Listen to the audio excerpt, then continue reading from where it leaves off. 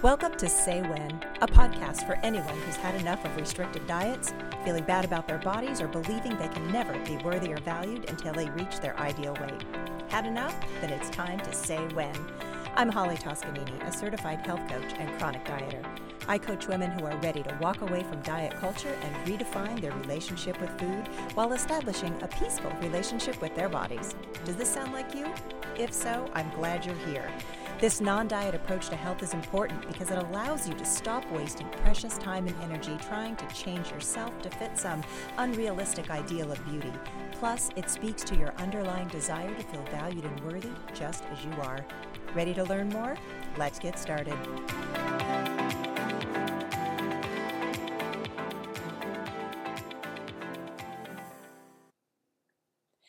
Welcome to today's episode. I'm Holly Toscanini. When I'm coaching clients on body image, the conversation almost always starts with them telling me how they look or how they think others view them, and then their worth or their perceived value based on their appearance. And the words they use to describe themselves are often critical, judgmental, and sometimes just mean. They end up spending too much time in their heads thinking about how to change at any cost to fit society's standards of beauty. They see their bodies as objects and feel disconnected because they see their bodies as separate from themselves or from who they are. And they tell me they feel like they can't be truly worthy or valuable unless they change their bodies somehow, usually through some extreme diet or over-the-top exercise. Only then, when they've shrunk themselves to a socially acceptable size, can they be happy. And I get it. Why would anyone want to be in a body that doesn't feel worthy? What I share with them is this: whenever we see our bodies or ourselves as objects, we learn that our value is less about who we are as a person and more about what we offer as a body or a thing. Now, according to body-centered therapist Heidi Anderson, turning yourself into a thing or an object is the first step in justifying violent behavior towards yourself. And this behavior can show up as self-critical thoughts and by restricting and depriving yourself of food. But consider this.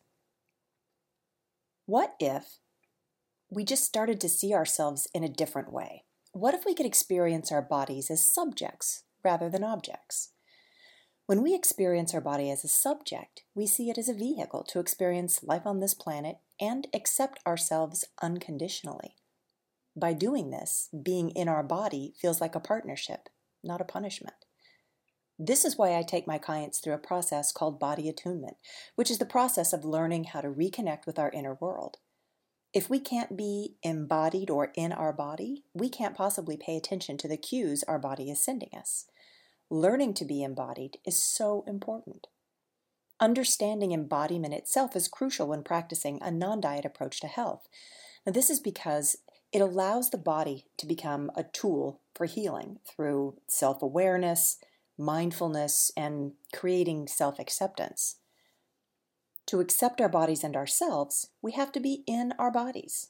In order to be able to override the messages diet culture gives us that we aren't good enough the way we are right now, we need to feel embodied. And being embodied can help increase your confidence, your self-worth, your self-esteem, your sense of purpose, and even your sense of power. Embodiment is aligning your whole body with how you want to feel and express your emotions. It's about the way your body interacts with your emotions and your thoughts, as well as the actions we take because of these emotions and thoughts. All of the actions we take are a direct result of the thoughts and feelings we have. Everything we know about our world is filtered through our senses, which come through our bodies, and it's impossible to understand who we are, what we believe to be true about ourselves, and how we interact with the world around us without understanding our bodies first. Embodiment is also being attuned to our bodies and the messages they give us that might be different from what our minds are telling us. For example, your body might be telling you you're hungry, but your mind tells you you don't deserve to eat because you need to lose weight. And sometimes our mind and body have a hard time digesting or processing what's happening to us, and we end up stuffing our feelings with food or numbing out with alcohol or escaping reality with endless scrolling through our social media accounts or binging TV. Embodiment emphasizes the importance of not only paying attention to your feelings and how they show up in your body, but also the actions you take because of those feelings. Basically, embodiment is a process of self-discovery. Every time you practice being embodied, you're paying attention to your feelings, your emotions, your instincts, and your intuition. And this helps you learn to focus your attention on how your body feels at all times. Now, recently I read an article that explained how empowering embodiment can be for women in particular. And this is because our sense of who we are is primarily influenced by the experiences our body has had with the world around us, whether those are positive or negative experiences. And this creates and affects our body image. And this kind of blew my mind because this means embodiment gives us an opportunity to reclaim our bodies, to develop a stronger sense of self, and to release any negative emotions we might be holding on to in our bodies. It also allows us a chance to express ourselves and to live our lives without feeling like we have to bend to the societal pressures of diet culture and the rules that it imposes on us. So I hope you're starting to see how a sense of embodiment can benefit both our mental and emotional well-being. Learning how to be in our body gives us the agency to reprogram how our past experiences and any unresolved trauma that are held in our nervous system. It gives us a chance to reprogram that. And once we know this, we can then rewire the way our brain or our mind responds to these experiences. So embodiment's not just a one-time thing, but it's an ongoing practice of establishing a relationship with your body. Getting back in touch with your body could bring up feelings of shame or guilt or grief, and that can make body awareness challenging. People who've experienced trauma in their lives often say they feel ungrounded, or they're not able to name or identify the emotions they're feeling, and they often report feeling disconnected from other people. The overwhelming feelings caused by that trauma can leave them feeling unsafe in their body and unable to set boundaries to prevent further traumatic events from happening. Now, you've probably heard the phrase, "our issues are in our tissues," and I believe it's a quote by Tara Brach, a clinical psychologist and internationally known teacher of mindfulness meditation. And she said this to describe the importance of physical awareness. When we're embodied, we can process our issues and move them through our bodies in a healthy and productive way. One of the main goals of learning how to be embodied is to develop a strong body-mind connection and increase your ability to regulate your emotions. Now, this can help you learn how to sit with difficult feelings instead of automatically trying to numb them or avoid them first. To do this, you can recognize when you're starting to have an uncomfortable emotion and then pause and decide to do nothing but breathe. Notice how this emotion is showing up in your body and resist the urge to judge or criticize yourself for whatever it is that you're feeling at that moment. After a few minutes, the urge or the emotion that you're feeling will become less intense, and you'll then be able to move forward with intention instead of reaction. Now, the act of embodiment can be divided into 3 areas: what we experience in our bodies, what we experience in our minds, and what we experience in our community. Now, the body aspect is about feeling safe to participate in physical activities and having opportunities to take care of our bodies and validating and trusting the signals our bodies are giving us. The mind aspect includes not being pressured to conform to unrealistic standards of beauty dictated to us by the diet and beauty industries. And community aspect is all about having equal access to resources, being part of unprejudiced communities, having empowering relationships, and experiencing equality regardless of what your body looks like. So how do you know if you're embodied?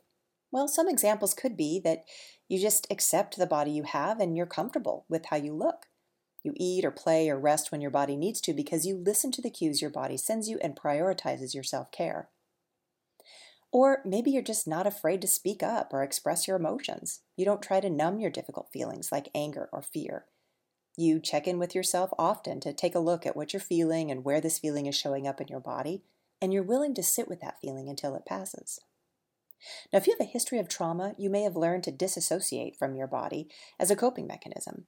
You might notice an urge to avoid or escape uncomfortable emotions, and this can show up as fidgeting a lot or being in your head with racing thoughts. Maybe you feel distracted all the time, or you push yourself physically in a way that overrides your body when it tells you to slow down.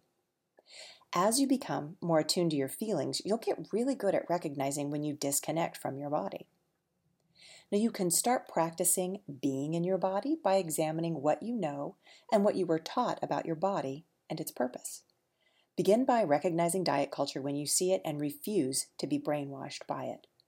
Start to pay attention to your own negative beliefs about your body and how it quote-unquote should look, and begin to create new beliefs and thoughts about your body and its potential.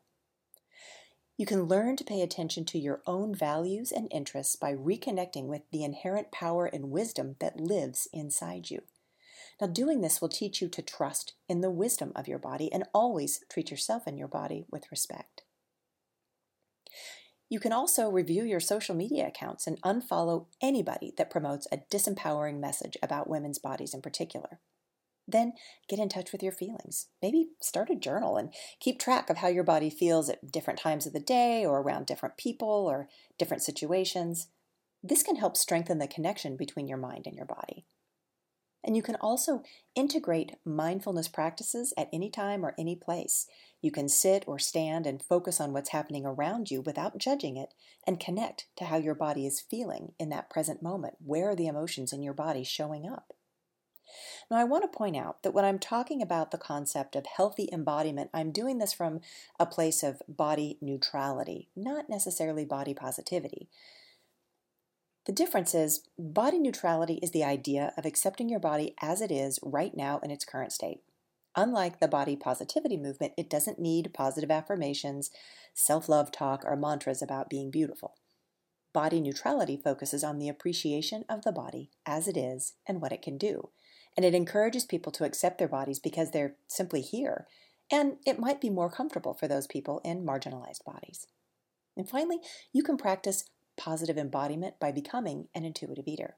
Essentially, intuitive eating is the process of honoring your health by learning to listen to and act on the messages that your body gives you so you can meet your physical and psychological needs. It's the practice of letting the wisdom of your body guide you in choosing what, when, and how much to eat. Intuitive eating can also help you gain body attunement. That's something I mentioned earlier, and that is the ability to hear the physical sensations that arise in your body, like your cues for hunger or fullness. And it's all about cultivating a healthy relationship with food, mind, and body. It's about self-care and body appreciation regardless of size. Now that's empowering. Now when it comes to body image challenges, invest in your own embodiment and be creative. You may not love your body, but you don't have to feel like you hate it either. A sense of embodiment can increase your confidence, your self-worth, your self-esteem, and a sense of purpose and satisfaction in life. When you're embodied, you're able to accept your body as it is right now, and you don't focus on trying to shrink your body or lose weight or change your appearance. You listen to the wisdom of your body, and you've cultivated self-trust. Embodiment helps you know who you are and what you want. It allows you to experience your inherent value and worth as a human being. It also empowers you to speak authentically and with integrity. Soon you'll begin to trust yourself and your body at all times. Now, if you're interested in learning more about embodiment, I recommend a couple of books. The first is More Than a Body. Your Body is an Instrument, Not an Ornament by Lindsay Kite and Lexi Kite. The next is The Body Keeps Score, Brain, Mind, and Body in the Healing of Trauma by Besser van der Kolk. Now, in this book, he discusses how trauma can manifest and become stuck in your body. And then finally, Embodied Healing, Survivor and Facilitator Voices from the Practice of Trauma-Sensitive Yoga by Jen Turner. Now, this is a collection of essays from a variety of viewpoints, from therapists to trauma survivors and yoga instructors. I'll include the link to these books in the show notes. If you're ready to change your relationship with your body and with food, working with a coach like me can help you understand how your experiences shape your current mindset and body perspective, and help you understand how to move forward. If you're ready to reject diet culture and live a life free from restriction and deprivation, click the link in the show notes to schedule a free coaching call with me. Until next time, thanks for listening, and bye for now.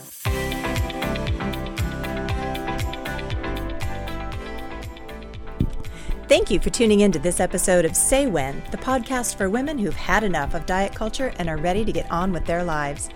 If you'd like to learn more about working with me, send me a DM through Instagram at Holly Toscanini, or you can find me on my website, hollytoscanini.com. Thanks for joining me.